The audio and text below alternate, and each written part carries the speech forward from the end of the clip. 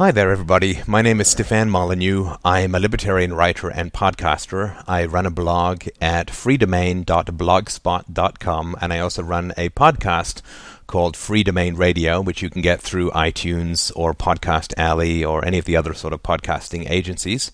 And I thought it might be worthwhile to talk about the top 10 myths about libertarianism. If you're listening to this, you're probably not a libertarian at the moment, or at least not yet, perhaps not till the end of this podcast. But I wanted to talk about the top 10 myths about libertarians and libertarianism so that perhaps you could have a better understanding of where it is that we're coming from, and also perhaps you can find some common ground, see what it is that we have to offer, and see how it might be able to help you understand the world and politics and the society that we live in. So in no particular order, these are the top 10 myths about libertarianism. The first is that we libertarians are crazy loners who don't care about community. Well, that's just not true at all. What is often meant by community by those who criticize libertarianism actually refers to forced association. So, for instance, if you are in a union and you have to join that union in order to get a job, then that's forced association. And if you have to pay your union dues, regardless of how you feel about the union or its contribution to political causes you may disagree with and so on, that would be forced association. The welfare state is very much forced association in that you are forced to pay for poverty programs regardless of how effective they are in actually solving the poverty problem. And if you don't like them or wanted to take some alternate route to helping the poor, you really are allowed to, of course, but you can't do it with the money that's going to the poverty programs. So we're very much sort of against that. And basically, we sort of feel that we're kind of in the mainstream in this. Insofar as, for instance, you probably wouldn't be that keen on something like an arranged forced marriage between two individuals. You would probably say, well, marriage should be kind of a voluntary institution. It should be two people who get together in a romantic way because they want to spend the rest of their lives together, raise a family together, and so on, and that the very nature of that kind of relationship should be voluntary.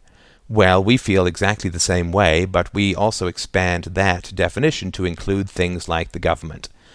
So one of the things that you will hear from libertarians is that everything that the government does is based on coercion, it's based on force, it's based on violence. And we really don't believe that violence is a very effective way to solve social problems. In fact, we think quite the opposite. We think violence is about the worst way to solve social problems. And we have some pretty good statistics to back up what we believe, in that, government programs don't really work. They usually produce the opposite effect of what is intended. They become very expensive. They pass on massive debt to the next generation, and they create, this big bureaucracy that kind of gets stuck in time and stagnates and often opposes any kind of real reform.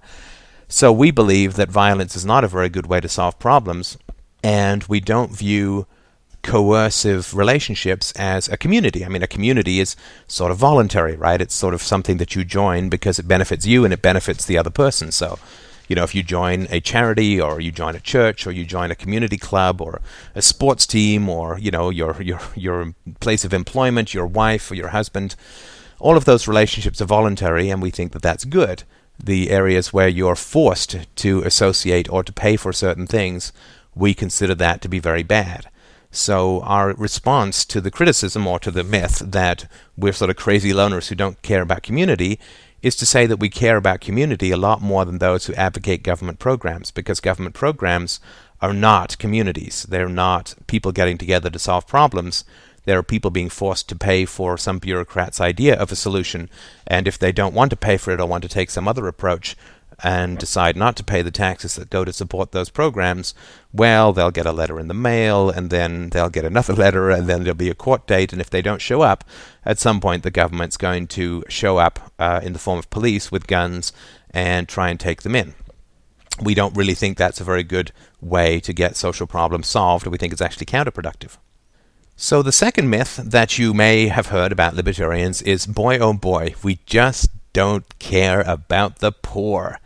We sort of want to get rid of the welfare state, and we want to get rid of all of the poverty programs that the government currently has in place, and we want to get rid of the minimum wage, and we just want the poor to end up in sweatshops and with capitalists exploiting them, and we just don't care about the poor.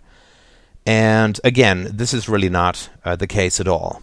We care about the poor. Libertarians care about the poor so much that we actually want to give them as much opportunity as humanly possible so that they can get out of being poor if they want. We care so much about the poor that we want charity to be as effective and humane as possible. We don't think that it's very good for the poor for there to be these poverty programs that get them stuck in this endless cycle of poverty that goes on for generation after generation where they can't get out of it. The reason that we dislike minimum wage is not because we don't want people to get paid as much as possible. We're like everybody else. We want everyone to get paid as much as possible. But we recognize the sort of basic economic fact that minimum wages simply cut large segments or sections of poor people out of the economy. So, for instance, if the minimum wage were $100 an hour, you or I probably couldn't get jobs.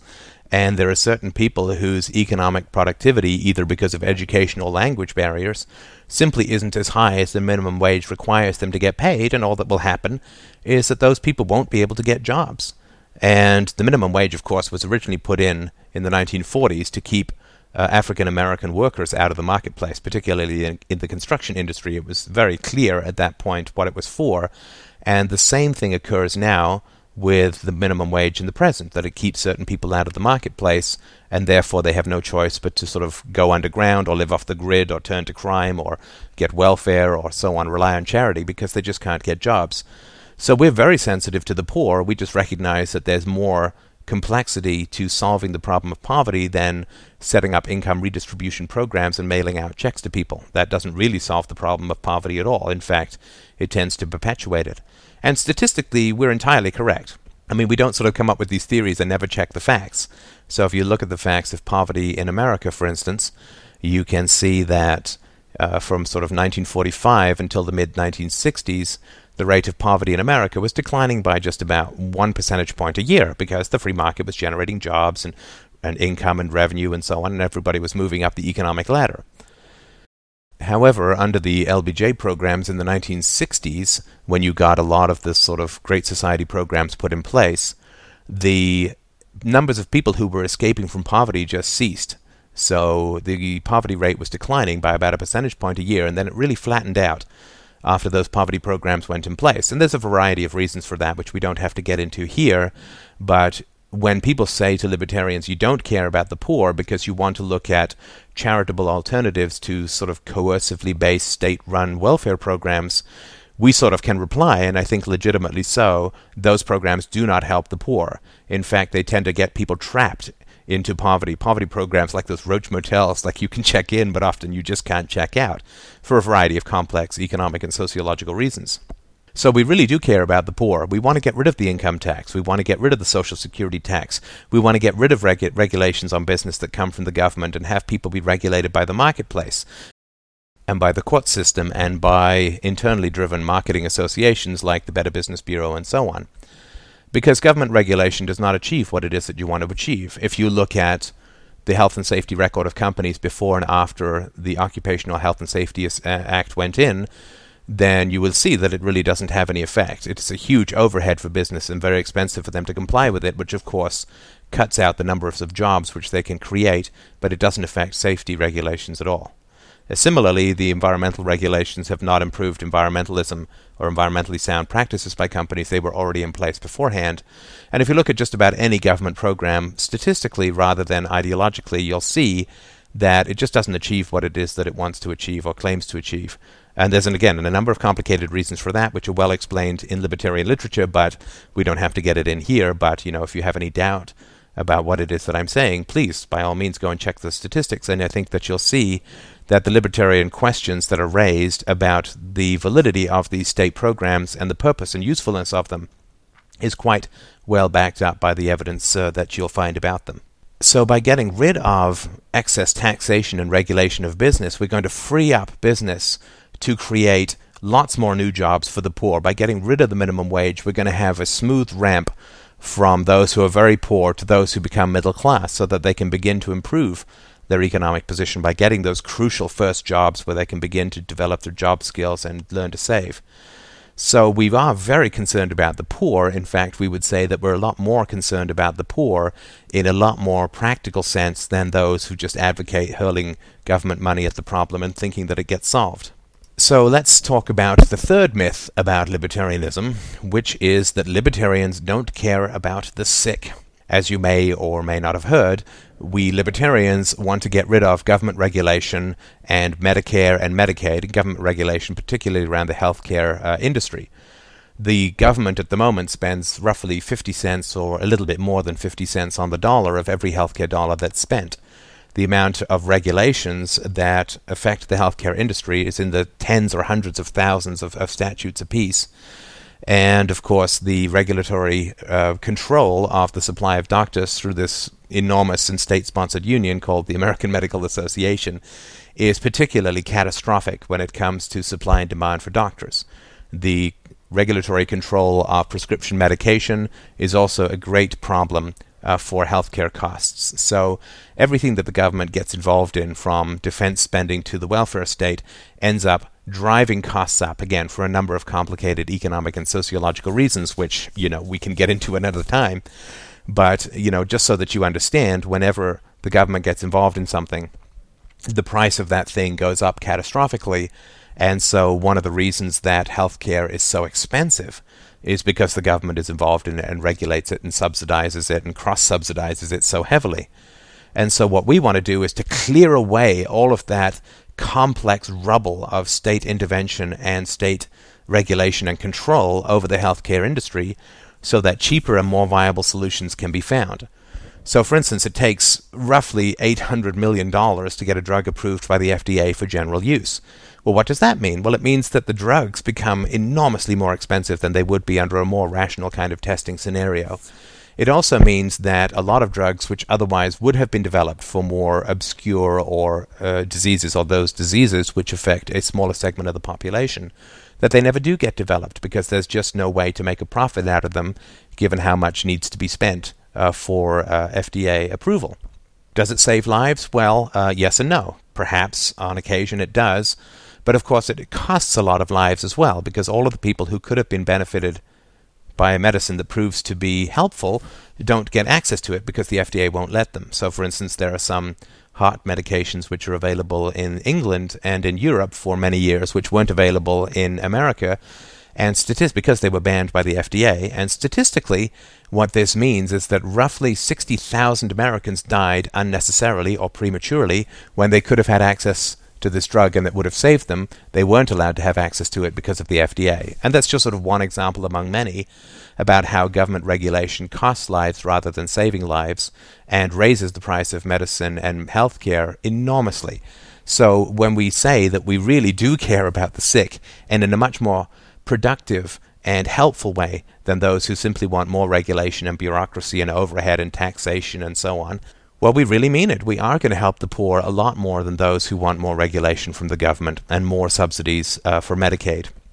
We want to help the poor so much that we want to do everything that we can to improve the quality, improve the access, and lower the cost of health care for everyone. So I can promise you that we really do care about the sick, but we care about them in a bit more of a practical way than, hey, let's get another round of government regulation and subsidy going. Furthermore, and this applies to the poor as well as the sick, what is going to happen when the government simply runs out of money? I mean, as we know, the national debt is spiraling up and up and up. What is going to happen to all of the poor people who are dependent upon the welfare state and on Medicare and Medicaid? And what is going to happen to all the sick people who are dependent upon government transfers of wealth and that the government is going to pay the bills? What is going to happen to all these poor people when the government runs out of money, which it's going to do, and probably not more than 10 or 20 years in the future? It's really not very good to get people dependent on a particular social situation or a social structure and then just have that vaporize or collapse one day without warning, and it probably will occur without warning. So that's really not such a good situation, and that's one of the reasons that we also mistrust and are negative towards state solutions to social problems. You get people dependent on these programs, and these programs are obviously unsustainable, and when they stop, there is going to be much woe in the land, I guess you could say, and we're very concerned about that. So this is the fourth top 10 myth about libertarians, which is we don't care about the aged or the old. As you have probably heard, libertarians are very keen to scrap Social Security. And what does this mean? Does this mean that we want to pull an Inuit and have all of the old people put into snowbanks? Of course not. Of course we care about the old. Of course we care about the aged. Not only do many of us have parents, but many of us will end up old ourselves. So what could it mean to say that we want to get rid of Social Security?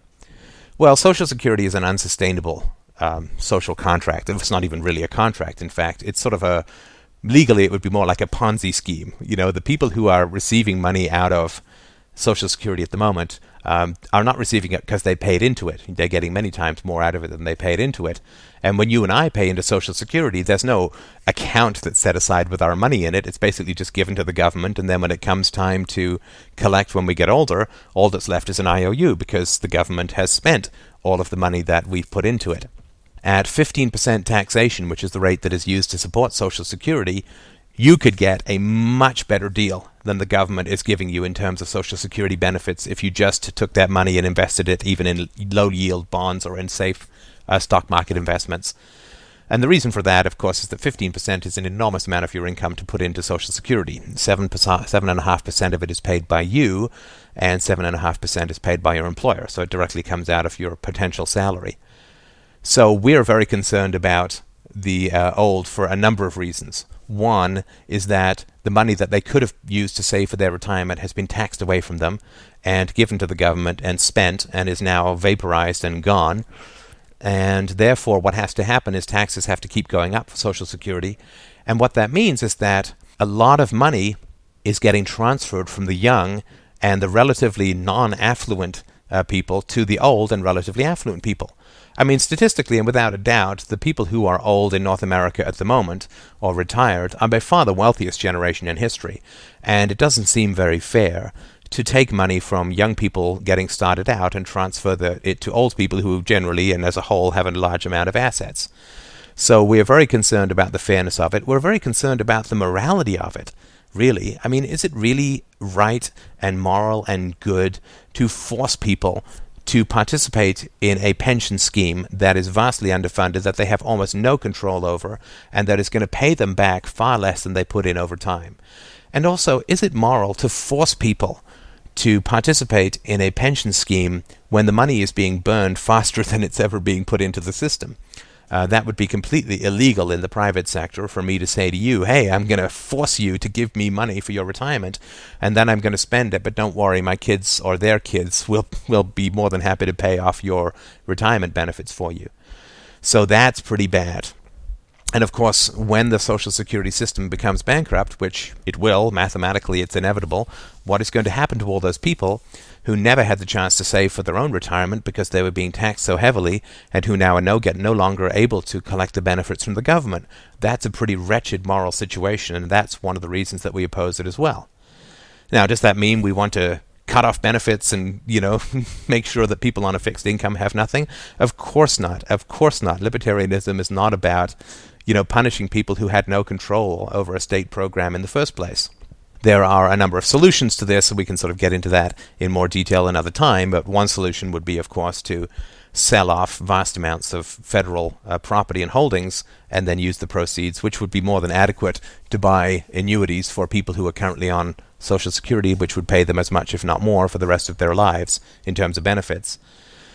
But another thing, of course, would be to say to everybody who's, say, 25, look, you're not going to get old age pension, but we're also not going to tax you anymore at 15%. So, save for your old pension. You'll do a heck of a lot better than buying into this state-run Ponzi scheme, and you'll know far enough ahead in advance that you'll be able to get your savings and get your retirement set up perfectly anyway.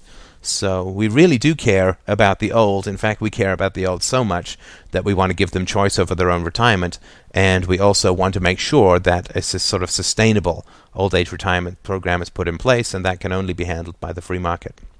So what's the fifth of the top 10 myths about libertarianism? Well, that libertarianism is sort of cold moralizing. In other words, we're sort of finger-wagging, death-by-consequences moralists. If you make a mistake, you must pay. If you fail to save for your retirement, you will be cast out into the gutter, and you must live there as a warning to everyone else to think ahead. And, if you have a child out of wedlock, well, by heavens, you must live with the consequences of that and live a wretched life of penury for all of your days to come. And we certainly hear some of that, that it's considered to be a very cold and punitive kind of philosophy. And, it's really just not true at all. We are very kind people. We are very kind people as a whole. And one of the things that we are very keen on is charity. It's fairly clear after you look at things like the $10+ billion that were given to the people in Indonesia after the tsunami of 2005, that even when people are being taxed at 40, 50, or 60%, they still dig deep into their wallets and pocketbooks when a genuine human tragedy occurs. And it's very clear if you look at the statistics for charity in the 1980s that when taxes go down, charitable donations go up. So statistically, there's absolutely no reason to fear that people who've made mistakes, who are legitimately in need of charity and who are willing to ask for it, that they will get the help they need. Statistically, there's no reason whatsoever to disbelieve that people are kind and generous and will help. So there's no reason to worry about that. But what we are concerned about is that people are forced to pay all their taxes to a sort of government-run welfare and aid schemes that they won't end up giving as much to the poor, and the poor aren't going to be helped but rather harmed by government programs, and that just ends up with a terrible situation all around. So what we, I guess, oppose or object to is the idea that if you rely on private charity, that's uncertain. But if you rely on government programs, that's certain. I mean, that's not the case at all. Private charity, if you just look at the statistics, is a constant fact of life, that people are very generous and very kind in general to other people. But government programs are not that way at all. The Great Society programs have been running for 40-odd years and have almost bankrupted the country and are in the process of doing so. So government programs, A, do not help the poor, and B, are much less reliable than private charity. So we really do care about consequences, and we want to make sure that people get access to the help they need if mistakes occur, and they don't get that through the state. So we are very keen on charity and helping people, and the way that we think that people can be helped the most, and which we think we have good proof for, is through private charity. Now, number 6 is that we are amoralist kind of hippie commune people because we favor the legalization of drugs, and therefore we're sort of amoral hippie guys who, basically want drugs to be legalized because, I don't know, we want to have easier access to hard drugs or something like that. And that's not really true at all. I'm sure that there are some libertarians who take drugs, but that's not why we are for the legalization of drugs. We are for the legalization of drugs because we're against violence, not because we're in favor of drugs. So if you decide to smoke some marijuana in the privacy of your own home and so on, well, you're not really harming anybody else. It's your own body, it's your own life, and you may be doing it for medicinal purposes, you may be doing it because you really like listening to Sgt. Pepper's, we don't know. But we do know that it's not a violent activity and that there's just no just way that you can legitimize the use of violence in that situation. So beating down somebody's door and dragging them off to jail when they are deciding to take a drug of their own choice in their own home with their own body is just not fair at all. And so we really don't think that it's moral to use violence against people using drugs, and drugs can have beneficial uses in terms of creativity, i.e. the aforementioned Sgt. Pepper's album was not exactly composed under the influence of Dr. Pepper, and also the fact that it can help with certain medical situations, morphine obviously for pain relief, marijuana for glaucoma and other uses, and therefore it is simply not just or fair to throw people in jail for the nonviolent crime of using a drug. Similarly, it tends to corrupt the police force and our foreign policy, both through internal bribery and also, for instance, that we will napalm bomb fields of crops in Colombia for fear that they may be some sort of illicit drug that's going to be imported into the United States. And we consider that to be a fair approach. However, we would probably have some problem with the Colombian Air Force coming and bombing tobacco farms in America, although tobacco kills far more people than hard drugs do. We also are against drugs, the illegalization of drugs or prohibition on drugs, because it does the same thing that prohibition on alcohol did in the 1920s. What it basically does is it increases and raises the profit of organized crime to the point where organized crime becomes a very significant force in society. In fact, there was virtually no organized crime before the prohibition of alcohol in the 1920s, which is when the mafia, for instance, came over and began its operations in the United States. So sort of what are considered moral crimes in the modern United States, which are generally, gambling, prostitution, and drug use, is the entire foundation of the profits of organized crime, and it corrupts the court system and the police system, as we've mentioned already, and we consider that to be very bad. Also, if it does turn out that the general moral understanding that it's wrong to throw people in jail for drug use, if it turns out to be the case, future generations will look upon us with a particular kind of horror, because we have hundreds of thousands of people who have had their lives destroyed by receiving prison sentences of 10 years or 20 years or life for minor drug crimes, and that would be considered to be akin to kind of concentration camps or gulags that we see in history or in the present world, where we look at particular horror for people being arrested and put in jail for things which we would not conceive to be wrong. Therefore, we really do have an opposition to the illegalization of drugs, and also because it just plain doesn't work. I mean, as you may or may not have noticed, you can't even keep drugs out of prisons. So even if you turn all of society into a prison, you still are not going to be able to get rid of drugs.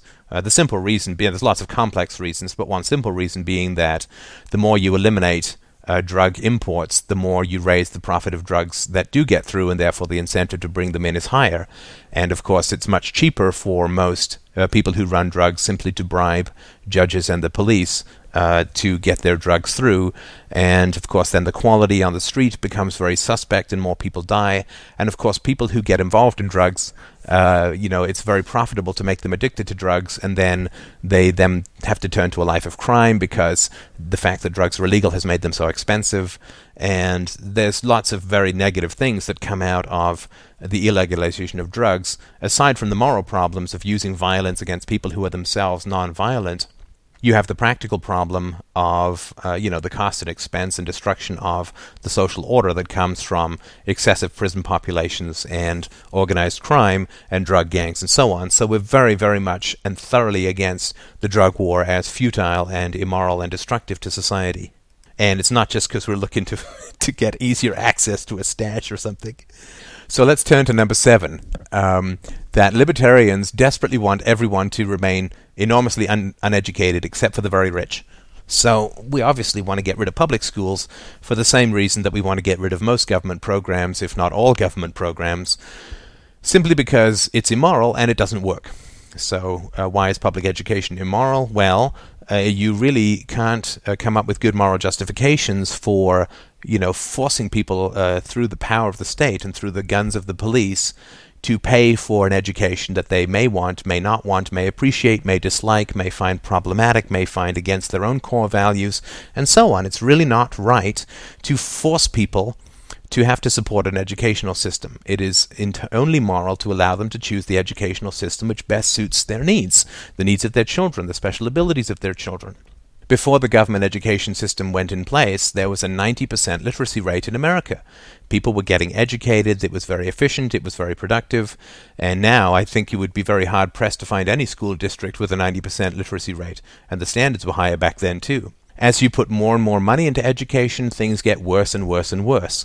The teachers' unions have so much power that reform is almost impossible, and therefore, there's just no way that new educational approaches that are productive can be taken. You have educational movements which are counterproductive, which last for an entire generation. You have problems with boys learning. You have enormous use of drugs like Ritalin to control students who are not enjoying the school or who are having problems. You have the rise of things things like attention deficit disorder and dyslexia, which, were fairly uncommon in the ages prior to particularly the 1960s, when the educational unions got the right to strike and the SAT scores began declining almost right away. So there's lots of problems with education from a moral standpoint. Practically, it really doesn't work. I mean, government-run educations are a complete disaster, and it's got nothing to do with the funding. Federal funding for education has gone up by multiples over the past 20 years, and correspondingly, the test scores have gone down. So education that is run by the state doesn't work any better than anything else that is run by the state, and therefore we are highly opposed to government-run education.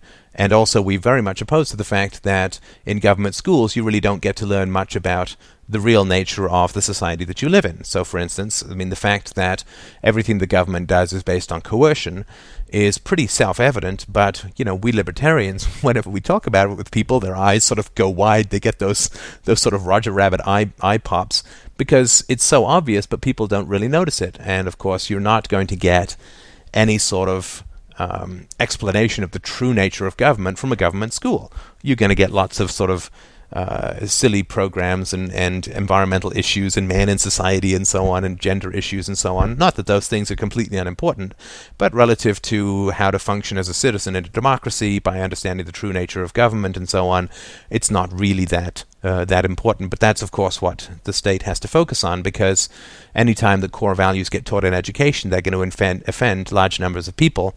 And so state education has to end up, because it's one solution for everyone, it has to end up being pretty vanilla, right? Pretty generic. It can't offend anyone, therefore it really can't teach any values, and therefore, it's really going to end up with just a lot of mindless trivia that students have to learn, regurgitate, and then forget. So we're very much against government schools. In fact, if there was one thing that I as a libertarian could change, it would be allowing people to pay for their own child's education.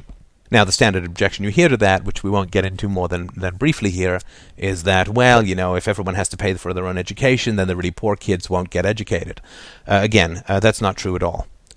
People will be very generous, people are very kind, people will always help, and there will be scholarships, and there will be, charitable schools, and everything that you would naturally associate with a kind and caring human community, which is what happens when the state doesn't control and run and bully everyone. That is exactly what will happen, and the poor children will absolutely be taken care of within the free market. Schooling will be that much cheaper. It may not need to be 14 years from sort of kindergarten to high school to get somebody educated. It might be just a little bit faster than that. And you won't probably end up with the same schools that you have in the moment. See, one thing that happens with government programs is whenever they get it put in place, everything gets kind of frozen in time. So government schools came in the 19th century, the late 19th century, when you had a chalkboard, a teacher, and 30 kids in a classroom, and lo and behold, over 100 years later, you have a chalkboard, a teacher, and 30 kids in a classroom. This may not be the optimum way of doing it. There may be very many other alternatives or possibilities that the free market will figure out that will be cheaper and more effective. And so we have absolutely no concern, and there's no reason to have any concern, that poor kids will be helped. In fact, it's one of the things that is pretty obvious when you're a libertarian how nice people are. Because, for instance, every time a libertarian says we want to get rid of public schools, every single person you talk to says exactly the same thing. I am very concerned that the poor won't get any education. In fact, if libertarians asked this question and no one ever said, well, what about the poor who won't get an education, we'd probably be a little bit more concerned about this as a solution. But because, trust me, in 20 years of talking about this, every single person has asked the same question. Well, how will the sick who are poor get medical care? And how will the old who are poor get pensions? And how will the poor who are uneducated get an education? So it is everybody's first concern, and therefore we know that people are kind and generous. Just statistically, it will absolutely and positively and certainly be taken care of, and it will be taken care of in a productive and sustainable manner, rather than the way that the government, quote, takes care of it now, which is in a highly unproductive, highly expensive, and because of the amount of debt it generates, completely unsustainable way. So we're looking for a voluntary, permanent, efficient, effective solution to these problems, not a temporary state-run coercive one. So the number 8 of the 10 myths about libertarians. We are Republicans on steroids. Actually, I think that metaphor is a lot more apt now with Governor Schwarzenegger in power. So the idea here is that, Republicans will talk about the free market and, government is the problem, not the solution, and so on. And so we're just considered a little bit to the right of the Republicans, somewhere between the Republicans, say, and Mussolini.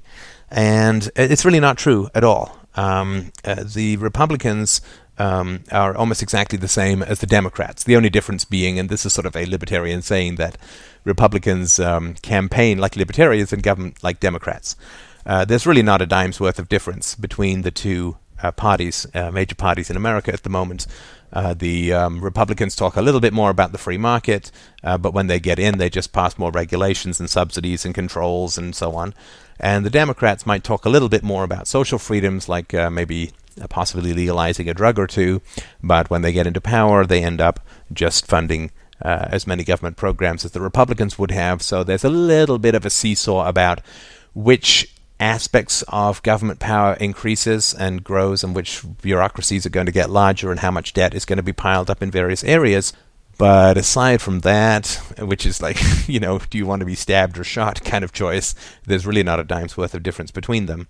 So, don't really think about this as anything to do with any of the existing parties. Both the existing parties have no interest in reducing government.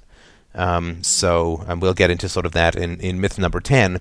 But trust us, trying to judge libertarianism with reference to either of the major political parties in the United States isn't going to get you very far in terms of understanding what libertarianism is all about. Now, number 9 is libertarians, all we care about is the economy and free markets. We care about, the capitalism and free markets and property rights and blah, blah, blah, blah, blah. Well, no, that's not true at all. We care about happiness.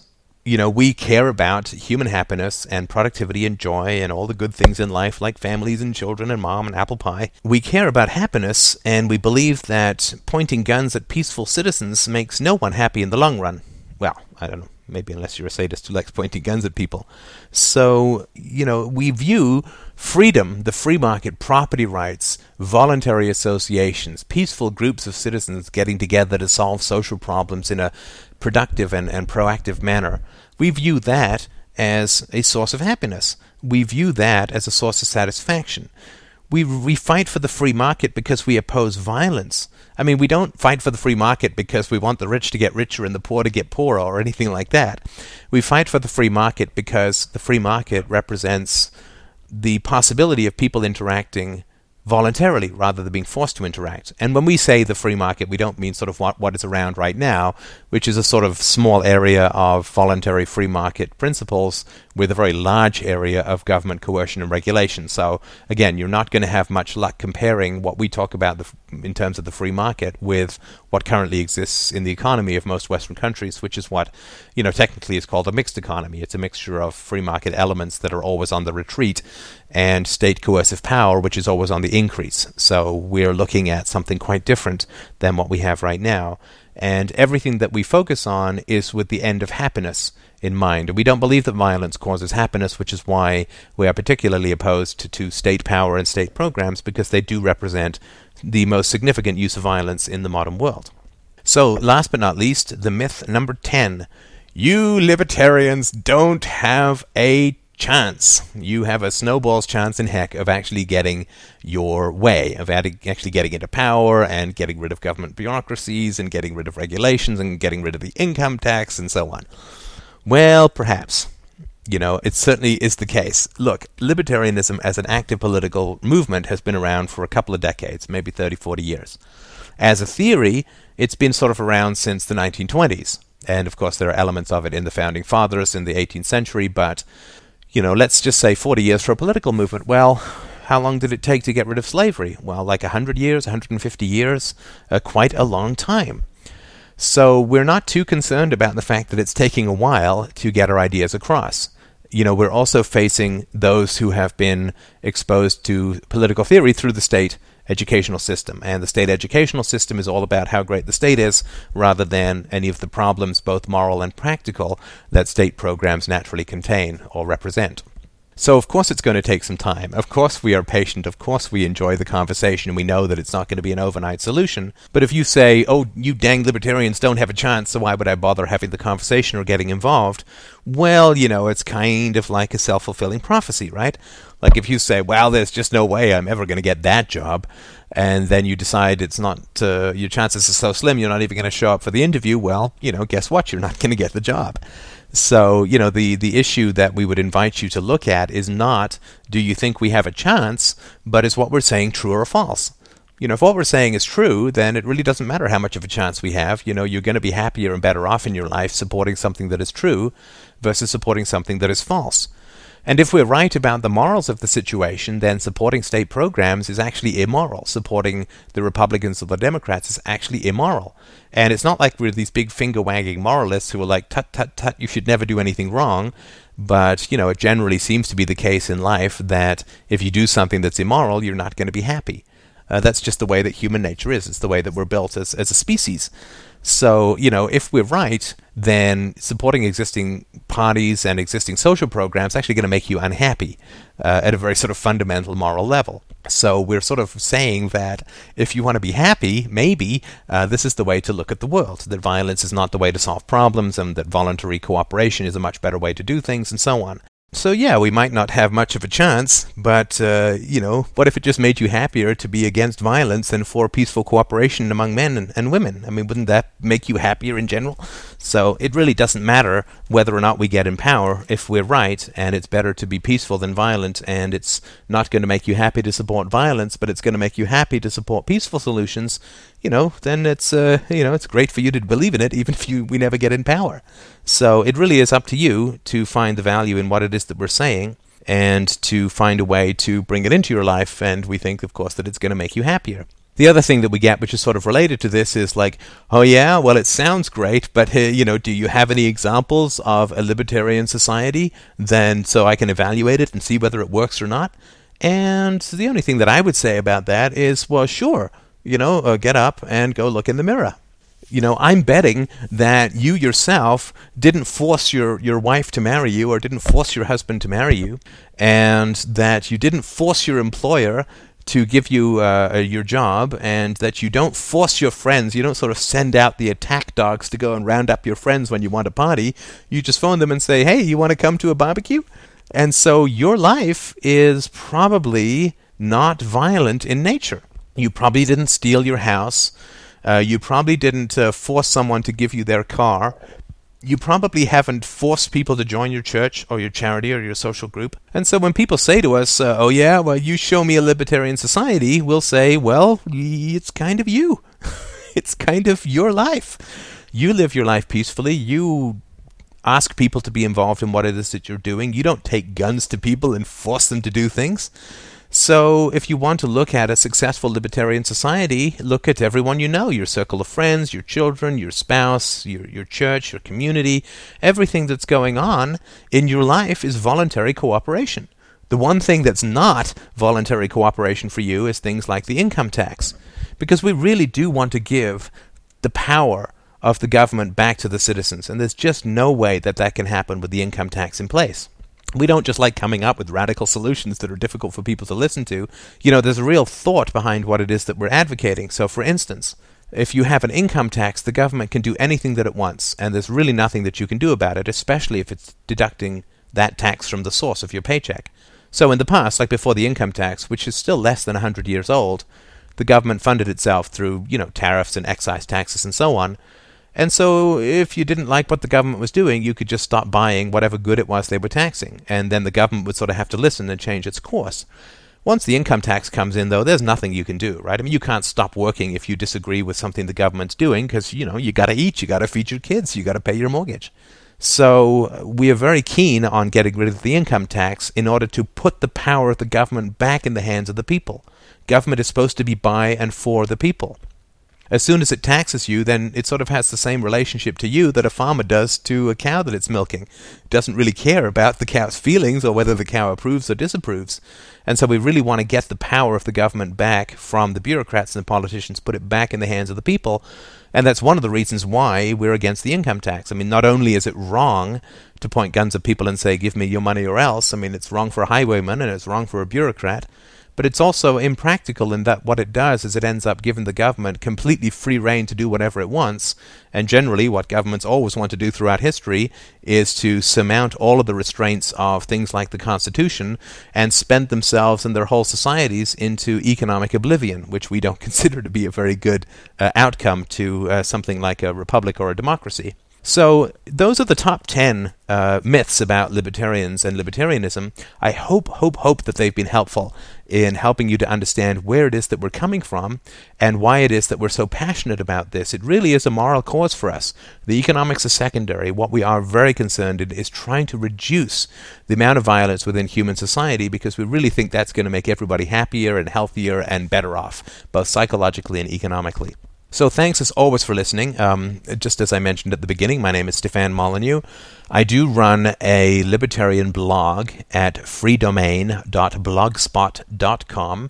And if you have any questions or comments, please email me. I'd be more than happy to help you out. My email is s.molyneux@rogers.com. Thanks again for listening, and I hope you're doing well.